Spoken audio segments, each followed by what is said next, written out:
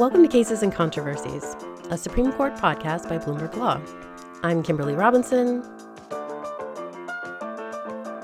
and you're not going to be hearing from Jordan Rubin today or for a few weeks at least. Jordan welcomed a new podcast host into his family this week. Baby Rubin is healthy by all accounts, but he's going to be staying home to spend some time with the new addition, and I think we can accurately guess that he's training him to be a podcast host as we speak. So until then, you'll have just me and our guests that we have from week to week. This week we have Gabe Roth, who's joining us from the watchdog group Fix the Court to chat about the Supreme Court leak, and not so much about the case itself and what it means for abortion rights going forward, but what the leak means for the institution and the public's confidence in the work that the justices do. So let's get to it. So with us today is Gabe Roth, the director of Fix the Court, a watchdog group that keeps its eye on what it calls the most powerful, least accountable branch of government, the Supreme Court. So thank you so much for being here with us. Thanks for having me, Kimberly. Gabe, refresh my memory. How long have you been doing this? It seems like forever ago that I walked off the metro to go to the Supreme Court, and I saw like all the justices' faces and saw this new watchdog group that you had set up. How long have you guys been at this? Yeah, it's about 7.5 years ago. We were, I think, one of the last groups to be able to do this. We did a 2-station metro takeover in the DC WMATA public transit system, where we covered 2 stations with the faces of the justice. Actually, the week before it said, who is most powerful, least accountable? And it had these red banners everywhere, who is most powerful. And then the following week, we showed the justices' faces and said, they're the most powerful, least accountable. But again, and then we listed all the reasons that they are so powerful and accountable, from the lack of term limits to the lack of an ethics code to the lack of defined and followed through recusal rules to gifts and travel and personal hospitality and all those things that we've been working to improve over the last 7.5 years. Right. So I think it's interesting that you mentioned kind of, the justices being put in the spotlight. I think back 7.5 years ago, that seemed, pretty unique. Nowadays, I think that seems to be changing a bit. And that's actually why we wanted to have you on in the wake of this historic leak of a draft opinion in the Dobbs case that could overturn Roe versus Wade. It deals with a Mississippi law that bans abortion after 15 weeks. I guess we've talked about it a little bit on this podcast, but it seemed pretty earth-shaking just to be having that leak, right? And so I'm just wondering how, with your work looking at the court and transparency, how did you kind of consume that news? What stood out to you? I mean, if I'm being perfectly honest, what stood out to me was the content of the opinion, just how far beyond what I was really expecting. I had assumed that Chief Justice Roberts would have been able to. I was expecting Roe v. Wade to be overturned, but I wasn't expecting it in such a stark way. And I was expecting Chief Justice Roberts and even possibly Justice Kavanaugh to be able to sort of tamp down the rhetoric and maybe tamp up the historical accuracy, because the rhetoric was very high and the historical accuracy was very low, at least in my assessment of that opinion and what it would do for women's reproductive health care in the country. And the leak, honestly, like it's sort of taken on a life of its own, right? I mean, the right has won, right? The right is ascendant. The right has won. Conservatives have won. Yet all this last week, we've heard conservatives playing the victim, and you can't be the victim of this leak, and you can't be the victim and win at the same time. That's just not how the rules of the game are played. So, whether it was in a House Appropriations hearing or a House Judiciary hearing, you're constantly hearing from the Republicans like the leak is the worst thing, and protesting at justices' houses is the worst thing that's ever happened to this country, totally oblivious as to what the opinion would actually do, and completely seemingly going straight from January 5th to January 7th in their personal 2021 calendars. That's a good point. I take the point that the major news here is really the draft opinion. And, it is a draft opinion. I think maybe, you said you were surprised that the Chief Justice and Kavanaugh weren't able to kind of tamp down some of the rhetoric. It'll be interesting to see if they are actually trying to do that, if that's in the works, and what the ultimate opinion says. But you're right. The outcome of the opinion is certainly kind of the most significant thing. I guess for me as a court watcher, one reason why I'm interested in the leak is not because of how it happened or who did it or any of those kind of questions, but for me, it's a question of what it signals about the institution and the public's perception of it. And so to back up, I think, we all kind of assume that on the justices' minds is this issue that, the Supreme Court, it doesn't have any way to enforce its will, right? It doesn't have, sword or purse, which is the famous phrase, but it really just kind of lives off the goodwill of the people and what the people think of it. And I'm wondering if this leak kind of signals that that's shifting, that maybe public confidence in the court isn't what it used to be. And, what are the real implications of that? Well, I mean, I hope that public confidence in the court is the court hasn't done anything to maintain that confidence. It's been years since the court, since Congress and right. It's been my entire adult lifetime, if not longer, where Congress has basically done nothing. And in the Congress and the presidency have all seemingly, or even when it's aligned in the same party, constantly bickering and not able to really get anything done. So nature abhors a vacuum. So does Washington, D.C. And the Supreme Court has been, more than happy to step into the void and take that outsized power, take that role as the most powerful branch of government. And I think with that power comes some sort of not just responsibility, but a need for accountability. And I think people are waking up to that. Like, it's not just that the justices, obviously their opinions are so impactful, but I think over the last few weeks, I've been hearing from folks who know what I do for a living. And they're just like, oh, wait, the Supreme Court has no ethics code. The recusal rules are merely advisory. I'm like, yeah, that's what I've been talking about for even before Fix the Court started, I was doing stuff with the Coalition for Court Transparency for the better part of a decade now. And I think more and more people are waking up to that fact, and the fact that based on their decisions, based on the cases that they're choosing to take, based on, stepping in when there isn't necessarily a circuit split or taking cases on the shadow docket, they're acting like politicians. They've always acted like politicians. We can go back to the first set of Supreme Court justices and how they, and the Federalists and the Anti-Federalists and the Democratic Republicans and what Washington did and what Adams and Jefferson, like what Jackson did, what Buchanan did. I mean, we can go back, Lincoln expanded the court. Like the judiciary has always been political, but for some reason, the people who are, I guess our parents' age, Kimberly, have decided that the judiciary wasn't political. I don't know how that's possible, but I think that's sort of the consensus. But like SCOTUS has always been political, and now that SCOTUS has all this power, I think we just need to realize that SCOTUS is like any other DC institution in its partisanship and in its need for greater oversight. I think one thing that is really interesting, it seems to be like, as you mentioned, there does seem to be more of a public awareness that, at least the justices are acting as politicians. But on the court itself, when you hear the justices talk, they are adamant that they are not doing politics. They are doing law. And so we saw sort of this, PR campaign from the justices, 3 of the justices last fall, where, Breyer on one end of the ideological spectrum over to Thomas, who's on the exact opposite, going out in public and giving speeches about how, the media makes it seem like they're politicians. I guess I'm wondering, do you agree? Obviously, you don't agree with them that they're not politicians, but what is it that the justices could do? What is it that your organization is advocating that they do in order to kind of counter this narrative, since it doesn't seem to be very effective what they've done so far?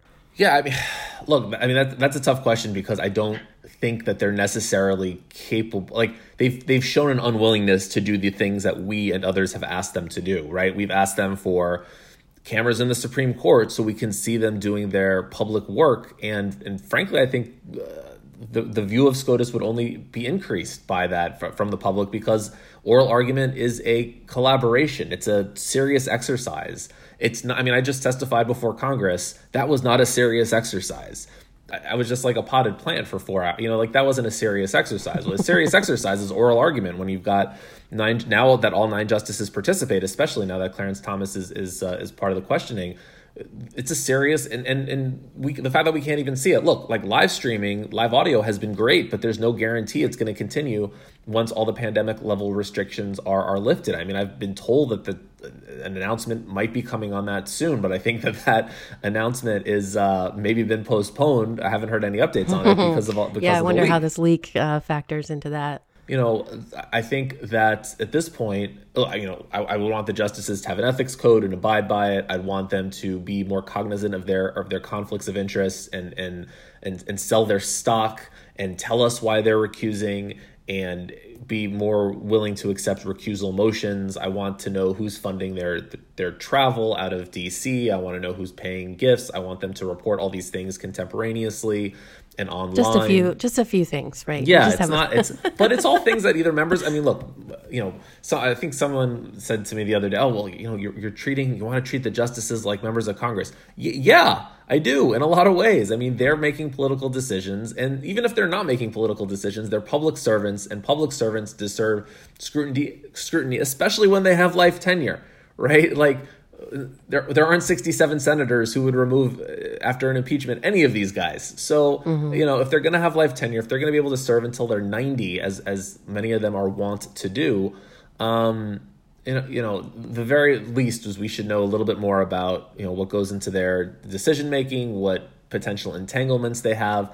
And just to put a finer point on it, like they know all these things. The justices know all these things. They know that, what Fix the Court is advocating for. Maybe it's new in the sense that it's like, coalescing all these things. And, we try not to go after a single justice, right? Like the Alliance for Justice will go after like Scalia, or did go after Scalia and Thomas, and like, I don't know, the Judicial Crisis Network will go after Ginsburg and Sotomayor, but like we're trying to just be neutral here as much as we can be. So maybe that's new, but all these fixes are things that the justices have known about for years, so it really falls in Congress's lap to stem the tide and raise the level of accountability in the third branch.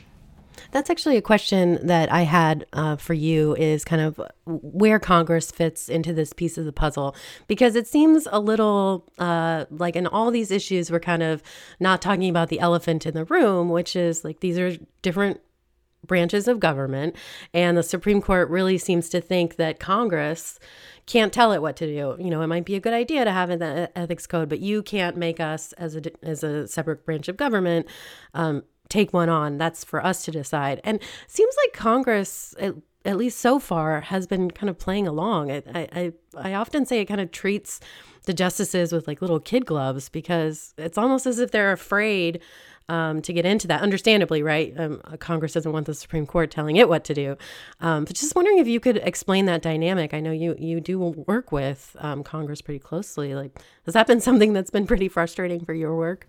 So I think that Congress has some levers it can pull and some power it has over the judiciary that it's using and some that it's not. Congress is, the House Judiciary Committee earlier this week passed or advanced a bill, moved it to the House floor that would require the justices to write and adopt a code of conduct, and it would expand the different categories of recusal rules, and it would require the justices to establish minimum travel, gift, and outside income standards that mirror Congress's. Right. So, but what's the punishment? I think that's sort of like the question is like what if they don't follow through, if this bill becomes law, which it won't, we can get to that later. But if this bill becomes law, what are what would happen if the judiciary is in non-compliance? And that's a really open question. I mean, I think it would, quote unquote, look bad for the judiciary to not follow through with a basic thing that passed Congress, like a judicial ethics code, if it were to. But there's really no recourse or reprimand save the high bar of impeachment. That being said, I really think that we're missing an opportunity here to not have more oversight and scrutiny of the judiciary's budget. And just to give a quick example, this year the judiciary, specifically the Supreme Court, asked for a 25% increase of its discretionary budget. In the Constitution, the justices are required to receive a salary that is not diminished during their time in office. So the $250,000 or whatever it is that the 9 justices make, Chief Justice makes a little more, plus benefits. That's all told about $3 million. But the justices want another $137 million this year, which is 25% more than they wanted last year. And no one in the House Appropriations Committee or the Senate Appropriations Committee, to my knowledge, is blinking an eye. I mean, it's possible at the end, like a big chunk of that is like certain renovations for the interior courtyard of the court, and I don't know, maybe that'll get pushed a year or two. But just overall, they're like, sure, here's the entire judiciary budget is, I think, $8.7 billion, and they're not pushing back. They're not batting an eye, and I think that's just a really huge missed opportunity. There's no question that Congress has the power of the purse here, and they're not using it to exact concessions from the judiciary. And I think that's really going to be one of our next frontiers, is to say, okay, you want your $8.6 billion third branch, you want your $140 million Supreme Court, but along with that, here there are going to be some reasonable strings, like an ethics code, like an anti-harassment law, like free PACER. And if you don't do that, then we're gonna not give you what you ask for. Yeah, I think it's one thing that's been really interesting to me, and I'm not sure why we haven't made more hay of it, is that, like you're right, not only is Congress not pushing back on these budget requests and asking them to do kind of things that we would already have expected them to do, but like they're not even asking them to come and testify publicly at a hearing, which is something we had historically seen, but it fell off even before the pandemic, really. Yeah, they've only testified once in public in the last 7 years. So they skipped 2016, 17, 18, 20, 21, and 22. It's just been 2019 in the last 7 years, and that's Alito and Kagan were there, and that's right. That's when Kagan said that the Chief Justice was considering a Supreme Court ethics code. I was sitting right behind her, but yeah, they haven't appeared since. I have a theory as to what part of the reason why that's not, and I don't have a good sourcing on it, but I'll mention it exclusively to Bloomberg Law. My theory is that because I heard that Justice Kavanaugh, is now on the Supreme Court Budget Committee. Oh, okay. Because he was on the Cafeteria Committee, but now I think he's on the Budget Committee. And I think that part of the reason potentially he's been put there is because he's never testifying before Congress for the rest of his life. So if he's the guy in charge of the budget, then they can they obviously will always meet in private because dude's done with testifying before Congress, clearly. That is a inside baseball theory as to why I think the justices are no longer testifying because Judge Moskoff of the Judicial Conference and Judge St. Eve of the Judicial Conference testified in public yesterday, yesterday being May 12th. So, judges are capable of testifying in public in this peri-pandemic world, but, it's a shame that SCOTUS isn't. Yeah, I think, you mentioned the 2019 testimony with Alito and Kagan. I still, to this day, pull on some nuggets that they said. You mentioned the ethics code, but there were a lot of other things that they talked about, workplace harassment in the judiciary at large. That was the hearing at which Fix the Court batted its highest in terms of getting members of Congress to ask the questions we requested that they ask. So we're very proud of that. Didn't do so well yesterday, May 12th, but back in 2019, yeah, they asked about ethics, recusal, financial disclosure. I mean, they're never asked about these things, but we had a good week back then, and they were asked, and I too use it to this day. Well, thank you so much for chatting with us about this. Of course. Oh yeah, thank you so much for this. This was great. All right, some interesting stuff there from Gabe, our guest. Hopefully, we'll be able to turn to other matters besides the leaked abortion draft, but no promises. The Supreme Court is set to issue some opinions on Monday, so we'll see what we get from them. A lot of big questions still outstanding, including the Second Amendment case. You can check out our deep dive episode on that. Until then, you can follow all the latest Supreme Court news at news.bloomberglaw.com.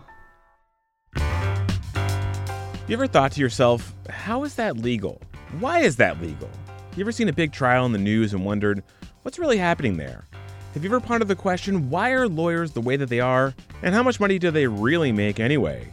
These are the things we live and breathe at On the Merits, Bloomberg Law's weekly legal news podcast. On the Merits looks into the biggest stories playing out in the legal industry right now, and we feature the finest journalists covering the biggest legal stories from across the Bloomberg Law newsroom.